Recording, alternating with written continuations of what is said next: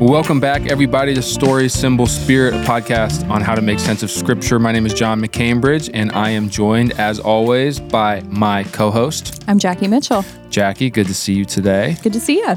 If you are listening to this podcast, and you've listened to this podcast before and you like it, we would like to urge you to subscribe, give us a 5-star rating. It helps us. And so you can do that on any platform that you're on. Only review us if you're going to give us a 5-star, though. Yeah, of course. Other than that. I mean, anything else would be absurd, honestly. So.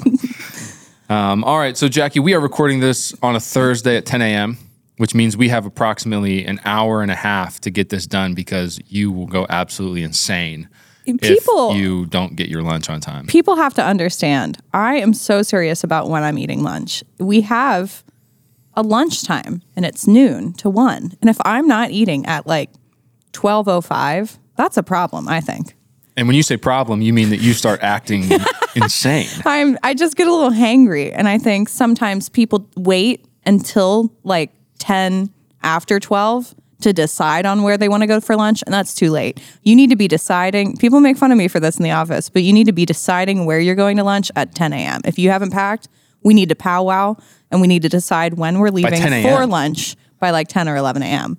Wow. Because other than that, you cut into lunchtime thinking about when you or where you want to go to lunch. Yeah, so you decide around 12:10, you have to go get it. Now it's 12:30, right. You come back, and now it's kind of a rush situation. And then I'm hungry. And then yeah, absolutely. Yeah, I've seen some stuff, Jackie. He's exaggerating. I was scarred by what I saw when people did not quite have their lunch plans together by 12:05. I'll leave without him. I left without Kaylee the other day because she's taking too long. She was in a ministry meeting. Well, lunch waits She for no one. was meeting with some beautiful family in our church, and you were like, I'm going without you. Lunch waits for no one. That's what I say. I come from a long line of hangry people. My wife gets hangry. I thought I got hangry, and then I met you. Never quite seen something like this before. My husband is not hangry ever. Like, he's like, I guess I forgot to eat lunch. That never happens to me. No, that's impossible for me. That's crazy. To forget to eat lunch. I'm remembering. I know if I haven't had lunch. But you don't eat breakfast. No, my stomach hurts if I eat breakfast in the morning. And then dinner's flexible. This is what you claim. Right. But lunch, I think it's because I can't really eat. Like, I'm not big on breakfast and it hurts my stomach. So I feel like I'm so hungry when it gets to noon that like I can't wait any longer. Yeah. Well, we'll make sure we wrap this up in about an I'm hour looking at and the 20 clock. minutes So okay. I don't want our listeners to hear your wrath of angriness. Just start growling. Jackie with low blood sugar, not a good thing. Not a good thing.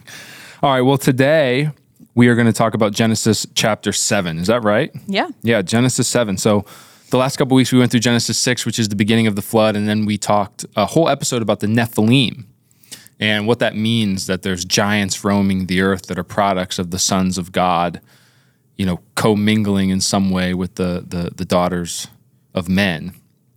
And basically what we came to is that it seems like what this is referring to when you kind of look through ancient history are these ritual practices of fertility, right? Where a god would inhabit the king, and then the king would conceive a child with a temple prostitute, and then a child. If a child is born from that, then that child is said to be 2/3 God because the king is a god, and then he's embodying whatever god of fertility that they're worshiping, and then 1/3 human because the temple prostitute's a human, or some kind of calculation like that, right? Yeah. So all these ancient stories that have stories about giants, it seems like it is talking about some kind of size, but it also seems like it's talking about what kind of rulers they are and like what kind of people they are. An oppressor. Yeah, or a bully. Right. And so in the Bible, the two main cardinal sins of the Old Testament are idolatry and sexual immorality. And those two things are described in the Old Testament as polluting the actual ground, And so this ritual practice that creates the Nephilim is sort of the culmination of those two cardinal sins in one ritual. And so this is going to become important as we move forward because there's, these other, I guess what we would call pagan religions, pagan people groups, non-God's people, are going to continue this kind of practice after the flood. And the wars that Israel fights as they enter the promised land and throughout the history of the kings, much of that is going to be against those clans of giants. Yeah. Those clans that are participating in this ritual worship that involves sexual immorality and idol worship. Yeah. And so that was kind of our understanding of the Nephilim. But before that, we talked about Genesis 6. And so God is going to judge the world, and he's going to cleanse it with a flood because the wickedness and the rebelliousness and the destructiveness of sin, both from humans and from the demons, right, who are participating in these things with the humans, is too much. And so God's going to start over again with Noah, who's called righteous, and he's going to start over with his family. And so his wives, his sons, or his wife, his sons, and then his sons' wives. Yeah.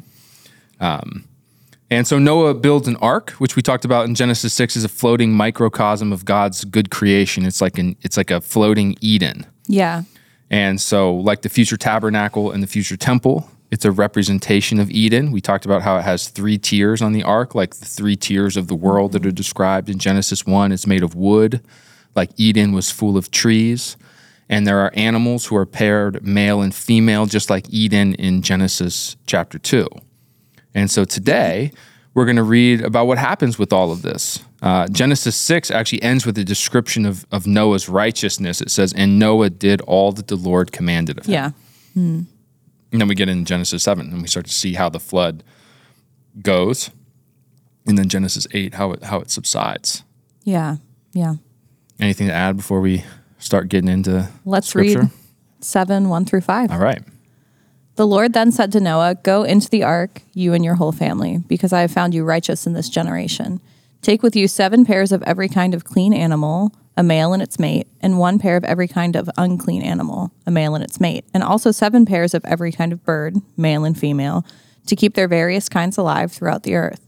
7 days from now I will send rain on the earth for 40 days and 40 nights, and I will wipe from the face of the earth every living creature I have made. And Noah did all that the Lord had commanded him. Yeah, so God continues to give instructions, and Noah continues to obey those instructions. Yes. So the obedience of Noah is highlighted. Why is the obedience of Noah important? Well, what have we read so far in the last few chapters since humans have been created? God gives commandments, and it seems like humans struggle to obey those commandments pretty immediately. Yeah, almost like they do the opposite of what they're supposed to do. Right. Yeah. It's not like a no. It's like no, and I'll do the opposite. Right. For most of it. And so, as we've read, what are the consequences of what we would call, sin? Yeah, death comes into the world. Yeah, death, destruction, decreation, right, which is what is going to be seen with the flood. And so the righteousness of Noah is highlighted in his obedience. Yeah, it stands out, especially because we read in chapters 5 and 6 that there was no one righteous on the earth. Right. That everyone was committed to the destruction of themselves and the world around them. Right. And so that word or that concept of obedience is tough for us because we like the idea of autonomy, that I belong to me. I mean, that's sort of the main moral imperative of our kind of like modern secular worldview, right? For sure. And yet the Bible highlights from beginning to end the importance of obedience and the disastrous consequences of disobedience to God, right? So Jesus is going to look at his disciples and he's going to say, you love me if you obey me. Yeah. That's an interesting thing for us to work through. Because even when we think of Jesus and salvation, we tend to think of like an intellectual affirmation that Jesus is Jesus. Right. And then that's salvation. But Jesus looks at his disciples, who we are then spiritual descendants of, and he says, if you obey me, that's how I know you love me. Yeah. And when he gives the Great Commission, he says, go, baptize in the name of the Father, the Son, and the Holy Spirit, make disciples of all nations, and teach them to obey everything I've commanded you. And so this idea of obedience is going to be a straight line, like straight through the Bible. And here we see Noah being obedient, and that's important because God is starting over. And he's starting over with Noah, righteous and obedient Noah. Yeah, if you're reading this from Genesis 3 on, you have hope. This is maybe the most concrete hope you've had since maybe Cain and Abel were born, before Cain killed Abel. Right. Right now, if you're reading this for the first time and maybe you don't know what's coming next, you think, Well, okay, this must be the salvation, right? Mm-hmm. Because he's wiping out the unrighteousness, and here's Noah, and he's obeying his commands. Yeah. And the word Noah, I think it means rest. Oh, yeah? And so basically, you see the consequences of disobedience and sin has led to just chaos and violence. And, when you think about rest, when you think about peace, when you think about shalom, it's the opposite of that. Yeah, we call like anything like violence or like an uproar is like unrest. Yeah, unrest, exactly. Yes. So yeah, if there's like if the order of a country goes into disorder, we call that unrest, right? And so here Noah, even in his name, is this hope that we can get back to Eden. That's good. Yeah. So all right, let's go 11 through 16. Do we need 6 through 10 first? Yes, we do. Okay, just making sure. Noah was 600 years old when the floodwaters came on the earth, and Noah and his sons and his wife and his sons' wives entered the ark to escape the waters of the flood. Pairs of clean and unclean animals, of birds, and of all creatures that move along the ground, male and female, came to Noah and entered the ark, as God had commanded Noah. And after the 7 days, the floodwaters came on the earth. So they get into the ark, the flood begins. Pretty self-explanatory. But what can you kind of unlock from this language in terms of this story and symbolic aspect that we're going through? Yeah.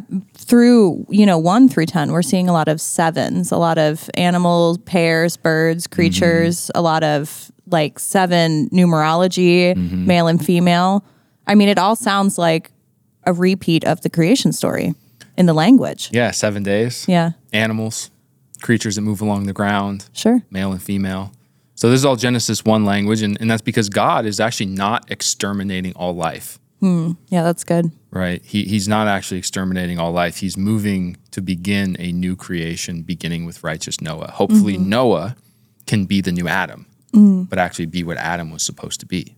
So this is the hope as you read the story. And so this is new creation language, right? Yeah.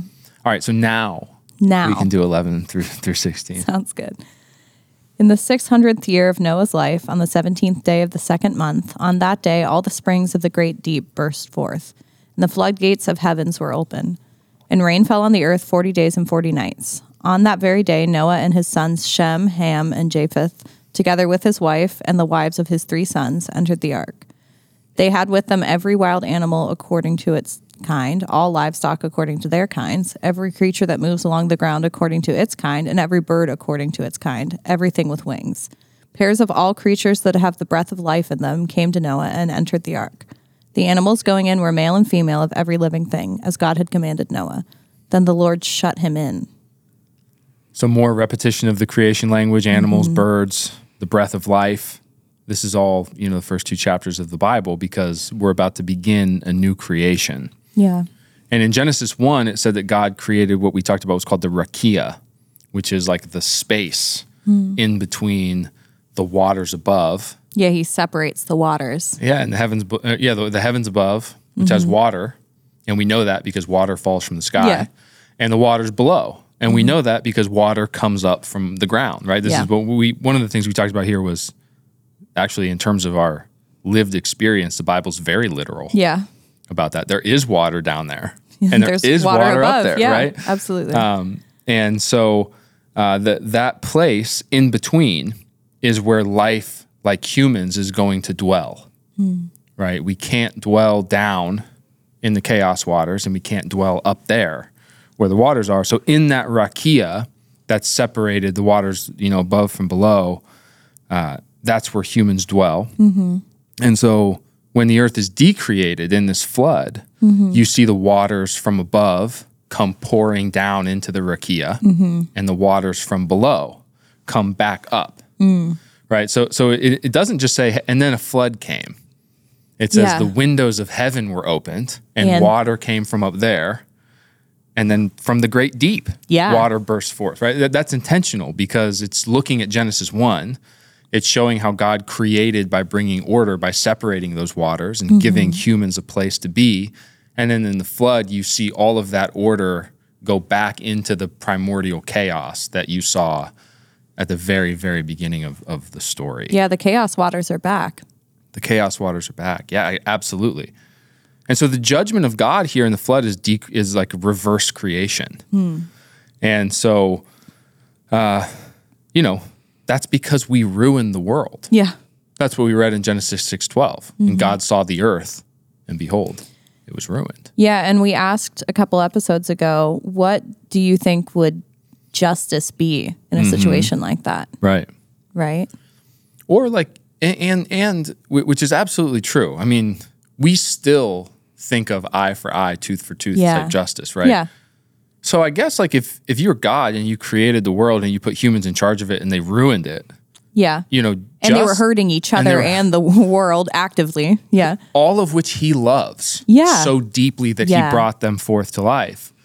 Then I guess that the proper reaction of God would be to just wipe them out and do something different, right? Yeah, because that would seem to fit our understanding of justice. Mm-hmm. And then even like, as modern people, we really like the idea of efficiency and utility, right? Usefulness. This also doesn't fit that. One of a funny, like, non-literal analogy that I like to use is that if you were a consultant for God and you read the first 6 chapters and he's like, what should I do now? You'd be like, probably like don't do something this with else. Humans anymore. Yeah, these guys are not working. Because they sort of immediately ruin the world. Right away. Yeah. And so even like, so none of it really makes sense, if you will. Mm-hmm. And that's because all of this, everything that we're going to read, including creation itself, to now here recreation, to then salvation, which we'll talk about through Israel in the person of Jesus, it is more so a movement of love. Yeah, it's all grace. And grace than it is anything that has to do with usefulness or efficiency or justice in the sense that we tend to think of the word justice. Yeah, for sure. And so it's important to keep that in mind. People don't often think about the flood story as grace. Mm-hmm. But look, we talked about when death comes into the world, when God cuts them off from the tree of life, to some degree, that's grace. Yeah. Because to live forever in a state of disintegration, in rebellion against God, turned away from the God of life, what would one become? Yeah. If you were in that state forever. Right. And so even death can be a grace. And so the flood is a story of grace because God has decided to recreate through Noah. When what we just talked about was in terms of justice and in terms of efficiency, that doesn't actually make sense. Yeah. And we're going to see, spoiler alert, that it doesn't make sense. Yeah. Oh, yeah. And when you ask the question, well, did this plan of God work? It's like, well, of course, eventually. Yeah. But only once God becomes flesh and blood and heals us. Yeah. You're going to see this same kind of spiral of depravity happen after the flood. Yeah. Because it's not about those things that we talked about. It's not about punishment. It's not about getting your just desserts. And it's not about efficiency. It's about love and grace. God wants us to be his images, and he wants the image of God to be what the image of God is supposed to be. And so he decides and he chooses us. Yeah. And so now Noah and his family and all these animals are shut within the ark. Yeah, he shuts them in. It's pretty cool. And the flood begins. Should we read 17 through 24? Yeah. For 40 days the flood kept coming on the earth, and as the waters increased, they lifted the ark high above the earth. The waters rose and increased greatly on the earth, and the ark floated on the surface of the water. They rose greatly on the earth, and all the high mountains under the entire heavens were covered. The waters rose and covered the mountains to a depth of more than 15 cubits. Every living thing that moved on the land perished: birds, livestock, wild animals, and all the creatures that swarm over the earth, and all mankind. Everything on the dry land that had the breath of life in its nostrils died. Every living thing on the face of the earth was wiped out. People and animals and the creatures that move along the ground and the birds were wiped from the earth. Only Noah was left, and those with him in the ark. The waters flooded the earth for 150 days. So, we're going to keep harping on this episode because it really is important for us to change our perspective. Like, you really have to fundamentally change how you understand life and how you understand existence in order to understand this story, right? Because if existence is a right that we have as humans, then this is seemingly rash for God to wipe out all that life, right? But the biblical story says something very differently, right? So first of all, the world is already been decreated by us. Yeah. That's that Genesis 6:12 verse we keep coming back to. Right. God saw the world, behold, it was corrupted, it was ruined. Yeah, I think we read this story sometimes or we have a presupposition without reading the story that people were pretty good. Maybe they were just making a few mistakes and God was like, that's it, you're out. Yeah. And it's like we're actively decreating the world. Right. And you see this with sin today. Yeah. Right? Like you see families decreated by the sin of the parents. You see relationships decreated by the sin of each other. Yeah, because not only does our sin affect us, it affects those around us. We sin against others most of the time too. Absolutely. So the flood is something that is indeed prompted and allowed by God. These waters coming upon the earth to cleanse it. But it is also, in a very real sense, the natural consequences of sin. This is what sin does. The order that God brings forth in Genesis 1 and 2, our sin works against that. Yeah. And the demons that we partner with when we sin work against that. And so this is in some sense just the realization of what rebellion against God does, of what disobedience to God and his commandments does. This is what happens when humans chata and miss the mark. Yeah. Of being humans. We're supposed to take this thing and not only keep the order that God has put in it. Yeah, not only maintain it, but make it better, flourish. We're supposed to we're supposed to take it from glory to glory. Yeah. So to take it from God's glory into destruction, which is what we've seen so far and what we see today with violence and death and chaos and unrest and all the things that you see in the world today, that is to some degree the flood, right? So this phrase that's in the middle of what you just read that said, "And everything on dry land that had the breath of life in its nostrils died." What does that remind you of? Reminds me of when God created man. Yeah, right? Genesis 2:7. He forms man out of the dust. And he breathes his life into him. Into his nostrils. Yeah. And so the foundation of the understanding of existence in the Bible, which is really important for us to wrap our minds around, is that we live and exist and flourish and are maintained in God. Yeah. And so there is no life away from him. And apart from his grace that he gives us, there is no life.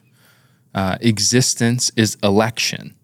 Existence is grace. Existence is the manifestation of the love of God. But it is only that, right? Yeah. So according to the Bible, we do not, life is not presupposed. It's the active gift, the energy of God that is breathed into the life of the world. And so the flood shows this in crystal clarity. When he removes his protective presence, what happens to all of life? Yeah. It goes away. All the breath in our nostrils go away. And so this is a reversal about this, but we do have to become comfortable with this as Christians because it is entirely in opposition to the way that we tend to think about life. Yeah. According to the Christian faith and according to the scriptures, life is not ours. It is not a right that we have, right? It is not presupposed. It's not something that just is. Life itself is the gift of God, and it doesn't belong to us. Paul's going to say that people, I think it's in Corinthians. I actually can't remember, but they ask, are we still allowed? Oh, yeah. Are we still allowed to keep living in sin then? Yeah. Can we keep living in sin? And Paul's like, what a crazy question to ask. Yeah. And he gets to the point where he says, well, you can't because you're not your own. Yeah. So think about that phrase. You are not your own. You don't belong to you. And the reason he says that to the church is he says, because you were bought with the blood of Christ. But that's not a new thing, right? You've been redeemed into this life by the blood of Christ, but even your existence in the first place is the election of God. Yeah. He has elected you to exist and he's breathed you to life. And that's all that life is, fundamentally speaking. And so it's a difficult teaching, but that how you understand that fundamentally will determine your answer to the question of, is it fair Yeah. and I'm using scare quotes, which you can't see because this is an audio podcast. Is it fair for God to have done this? I think that this concept also helps us in our walk. It helps us with our idolatry, things that we hold on to so tightly. Yeah. If we think that, our life is ours and it's like I'm collecting stuff and things and I'm building for me, then we will act in a way that only builds for us, even if that tears other people down. So to understand that life is not ours and that's grace, that affects how we live our lives. And that's what Paul says. Absolutely. That's why you can't sin. Absolutely. Yeah, like you said, if it's yours, then why not accumulate all of the things Right. that you want to accumulate? If life's for me, who cares about anyone else or God? I'm going to do what I want, and Right. no matter what else, or who else I hurt. We went through the book of Acts as small groups in our church, and one of the questions there's this scene with Ananias and Sapphira where they sell their land and they come to the church. And they say, here is the full amount of the money that we sold our land for. Right. And Peter says, is this really the full amount? And they say, yeah. And separately, they both say yes. Yeah. And they both die. Because they're both lying. Because they're lying. Yeah. They're grieving the Spirit of God, the presence of God. And one of the questions that we always get is like, that's way too far. I can't believe God would do that. And first of all, it doesn't actually say that God killed them. Right? The idea of that verse and that story is that when they're in the presence of God, if you are in sin, apart from the grace of God, his holy presence will destroy you. Yeah. You see this with Aaron's sons, which we'll get to here at some point. But that question, is it fair for God to do this? It does depend on what you understand. Yeah. About what life is. The question first has to be, is it fair to God and to the other people around me for me to be able to destroy myself and everyone around me? Yeah, you could reverse the question like that. Absolutely. And is that fair? Geez, I don't want to answer that maybe. Right? Yeah, that is a really good thing to point out. Like, when you, I don't mean you, Jackie. This is like the the collective you. It's okay. When you gossip about your friend behind their back and their reputation amongst people that they might care about is shot, or it's to some degree taken down. Yeah, it's diminished. Is that fair? Yeah. Was that fair of you? Of you. Yeah. I mean, we have all kinds of rationalizations where we'll say, well, they shouldn't have done this and they shouldn't have done that or whatever, but is it fair for you to destroy somebody? Because what James is going to say in the New Testament is that gossip is a destructive fire. He doesn't say like, hey, it's this thing that it doesn't really behoove you as a Christian to do it. So you should take care with your tongue. He says your tongue is a fire. Yeah. And if it's left unchecked, you destroy the world around you. Is that fair? Well, no, it's not fair. Should you be destroyed because of that? Honestly, depends on what your definition of justice is. Yeah. Right. But there is something in that question about Ananias and Sapphira that sort of presupposes that to some degree, it's actually okay and acceptable for them to have not brought forth what they said. Yeah, what we get at with that question, whether we mean to or not, is they weren't really sinning that bad, huh? Yeah, it's not that bad, right? Which is to come into the holy presence of God and to lie about reality. Yeah. And so, so this is kind of what's going on with the flood. And without understanding how the grace of God works because of what existence is, it's going to be really hard for us to understand most of the things that happen in the Bible, right? And so this is a very important thing for us to try to wrap our minds around. Yeah. The other thing that's going on in this section that you just read is you see all these things about numbers. And we talked in the episode about the genealogy of Genesis 5, we talked about numerology. So we talked about the number 7, how it means complete, right? It represents something beyond what its numerical value or sequential order. It represents completeness, shalom. And I think in that episode we talked about the number 60. Yeah. Which is like the foundation of an ancient mathematical system, which we still use today. 60 minutes in a day, 60 seconds in a minute. And so you can go back and listen to that if you want. I won't rehash all that because we might get some feedback that people didn't find that particularly interesting. But it is interesting to me because there's all these numbers here, and these numbers mean something. The number 40 here is used a lot. And so the number 7 is used here, which we know what that means to some degree. The number 40 is used a lot here. And that number becomes very important throughout the rest of the story. Yeah, right? We'll see this come up again. Yeah, the number 40 is very important. In Exodus 34:28, Moses stays on Mount Sinai with God, and he fasts for 40 days and 40 nights. Then he receives the 10 Commandments. The Israelites wander in the wilderness for 40 years after the Exodus before they receive the Promised Land. In 1 Kings 19, Elijah is at war with the gods of with Baal and his cult that his own king has brought into the land, and he receives instructions from God after fasting for 40 days and 40 nights in the wilderness. In Ezekiel 4, Ezekiel is doing theatrical things that represent the judgment that is coming upon them, and so he lies on his left side for like 128 days or something for the sins of Israel, the northern kingdom. And then he lies on his right side for 40 days to bear the iniquities of Judah, the southern kingdom. When you read about the kings, Saul, David, and Solomon all reigned for 40 years. And so this number 40 comes up. And actually in that, it seems like in all three of those kingships, there's like 20 years of goodness and blessing and obedience, and then 20 years of sin and the consequences of sin. And so you see that arc throughout 40 years in all of those kings and all those kingships. In 1 Samuel 17, Goliath is taunting Israel, and he taunts them for 40 days before David steps forward and defeats him. And then famously, Jesus is tempted in the wilderness by Satan for 40 days in Matthew, Mark, and Luke. Yeah, when he fasts. Yeah, and he fasts for 40 days, being tempted by the devil before he begins his ministry proclaiming the kingdom of God. And so it seems like when you put the rest of the biblical picture into perspective, that 40 represents testing and trial and preparation before a new thing comes forward. Right? So 40 days of fasting, then the 10 Commandments and the covenant.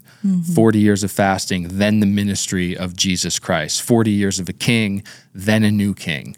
You know, that number seems to represent 40 years in the wilderness, then a new land. So 40 seems to represent something about testing and trial and preparation for whatever new thing God is going to do, how God's going to move something forward. And so you see this here, right? Because what's about to come forth from this? New life, new creation. Right? Yeah. He's going to start over. And so this is like, what we'll say sometimes in like a preaching ministry is like this will preach. Because life with God is a life of testing. Now, when we think of a test, we usually think about a test like you're almost like you're tricking somebody. Like you're going to put a test in there to see if they're genuine, or you're going to put a test in there to see if they actually mean what they say, or you're going to put a test in there to see if they're going to do what you want them to do. And so here's this obstacle, and depending on how you react to that is going to depend on, is going to determine whether you are something or not. But testing in its like technical sense is what you do to metals before they're strong enough to be what they're supposed to be. So gold is tested by fire.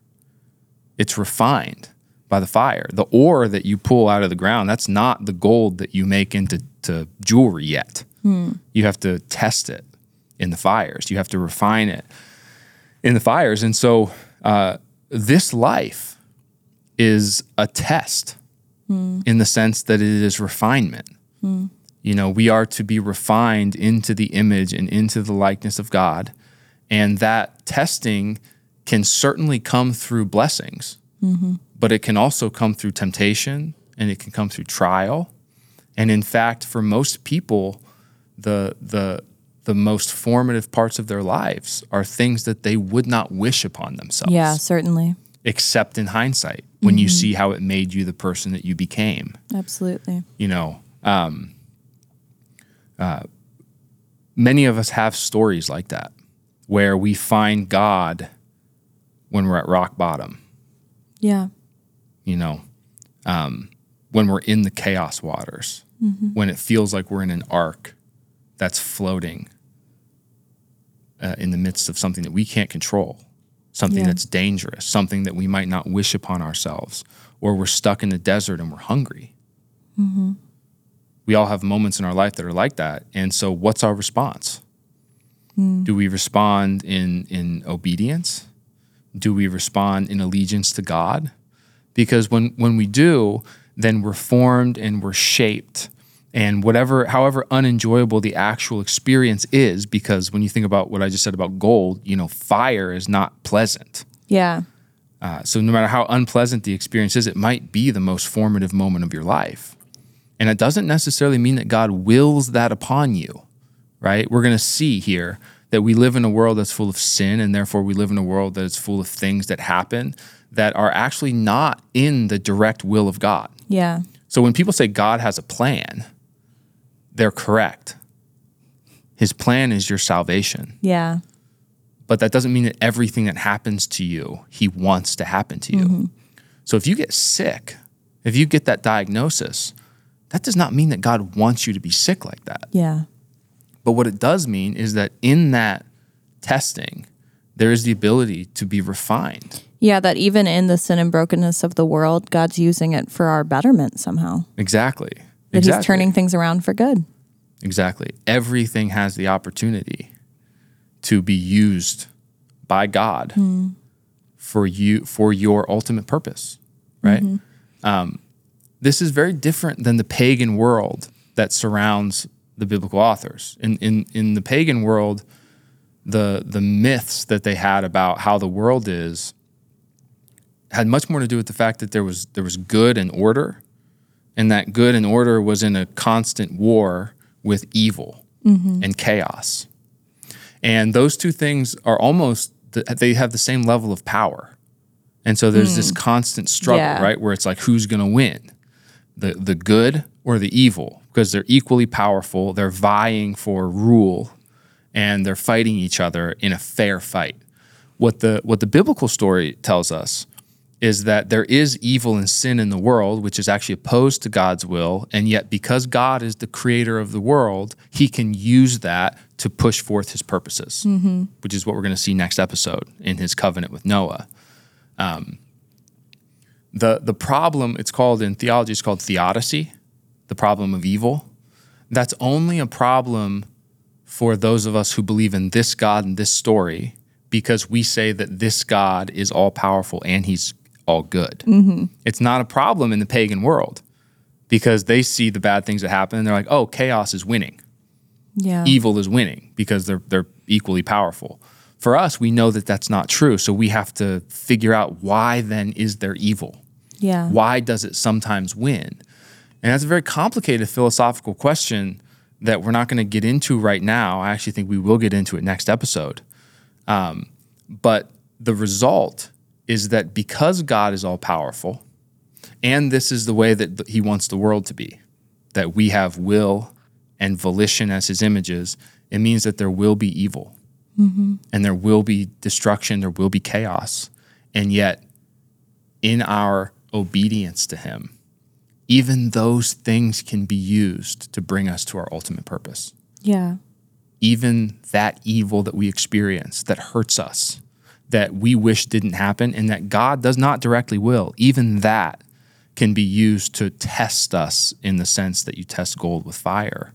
Not as a test like you take in school. To see if you pass or fail. Yeah. Not that kind of test. The test of refinement, preparation. There's so many people, like when you see documentaries about someone who does something great, their story always begins with the test. Yeah. This person grew up poor. This person grew up without family. This person grew up in these hard circumstances, and those circumstances shape them into being able to become something they aren't. I'm watching a show called Succession right now. And one of the things it does is it touches upon this reality that a lot of people see, that when you create something great, your children cannot take it and do what you did. And part of that is because they didn't go through what you went through. Yeah. You grew up scrapping, trying to, by force of will and talent and extreme focus and obsession. Like, these aren't necessarily good things, but through what you went through, you created this great thing. Then you want to hand it to your child, but your child grew up pampered. Right. Not in that kind of testing. And so they can't take it, right? It's this idea in our culture of like what you call like a fail son. Yeah. Right? Where in this show Succession, like he just, he is not a good man. And he's a horrible father. But he wants to give, who's going to succeed him? Which one of his children? And the answer is none of them, because none of them have what it takes. Yeah. And part of the reason they don't have what it takes is because they didn't go through what you went through. And so here we are on an ark. God is going to start new creation. So 40 days on an ark with only the promise of God and seeing the chaos unfold around you, it takes a significant level of testing of faith. And that's because God wants to restart the world with Noah and his family. And so they're tested, they're tried, and they go through these 40 days that the scriptures tend to, that tends to be representative in the scriptures of this kind of testing before something new happens. So again, numerology. Yeah. It's more interesting than we think, maybe. I think so. Yeah. Something that stuck out to me was the similarity between, we've talked about how the ark represents Eden, but it also is a proto-tabernacle, right? One of the things we know about the tabernacle is that's where God's, like the presence of God was supposed to live, right? And so a lot of interesting maybe references to the ark floating on the surface of the water, just like, in Genesis 1, the Spirit of God hovers over the waters. So even in that, it sounds like, the Spirit's here again to recreate. Yeah, that's good. And when Jesus gets led into the wilderness for 40 days, who leads him into the wilderness? The Spirit. The Holy Spirit. Yeah. The presence of God. Right. And so that's a really good connection. Right. So even in that testing, it's not like God's away, far away, saying, well, see how you turn out. He's there. Yeah. Yeah. He's there in the midst of that. And with the promise that through obedience to him, even through the most uncomfortable situations of your life, that those situations can be tests in the sense that they can make you into something that you're created to be. Yeah, absolutely. Right. There's an Eastern Orthodox scholar named Stephen DeYoung who says that life, the purpose of life, is repentance. What he means is the purpose of life is to turn towards God. And so you have however many years on this earth, and really the main purpose of all of that, with all the beautiful things you can accomplish and all the horrible things that can happen to you in this world that we live in, the purpose of that life is movement towards God, relationship with him, proximity to God. And if that's true, then that means that the blessings of your life, if you're obedient to God, can bring you closer to him. And it means that the tragedies of your life, whether he wills it or not, can bring you closer to him. Yeah. And in that, every single thing we can thank God for. The church fathers would some of their prayers, the things that they thank God for, it's like, what are you talking about? The apostles leave the Sanhedrin where they've just been embarrassed by the leaders of their faith. And it says that they were rejoicing to be humiliated for the name of Christ. It's like, well, how would one rejoice in something like that? Well, because they believe that in that, something is happening to them and to the world. And in their faithfulness, they're being tested and tried, and they're becoming what they're supposed to become in that. Even though I'm sure that they weren't happy about being whipped by the leaders of their faith and cast out from their synagogues and their communities. So what were they rejoicing about? Well, they were rejoicing about this repentance that becomes possible through the test. Yeah, that even in something so bad, God's grace and God's goodness is so much better that it still wins. Exactly. He actually doesn't even have to take the evil thing and remove it. For his goodness to still show. He can work through it. That's crazy. Which is really, to me, more of a if that's more of a manifestation of his all powerfulness, Yeah, it's a testament to how powerful he is. then it would be to just take it away. Yeah. Because the point is not for it to be taken away. The point is for you and me and the church to become like him. Mm-hmm. Yeah. And so 40 days of rain, 40 days of testing, 40 days to believe in the promises of God. And we will pick up next week with Genesis 8, where we see the flood subside and we see the beginnings of new creation. Yeah. I'm excited. Yeah. Anything else? No, that's it. All right. Well, like I said at the beginning, give us 5 stars, rate us, review us. That's a command. Yeah. We will pick up next week and we'll continue through this story. Yeah. All right. See you guys. Bye, guys.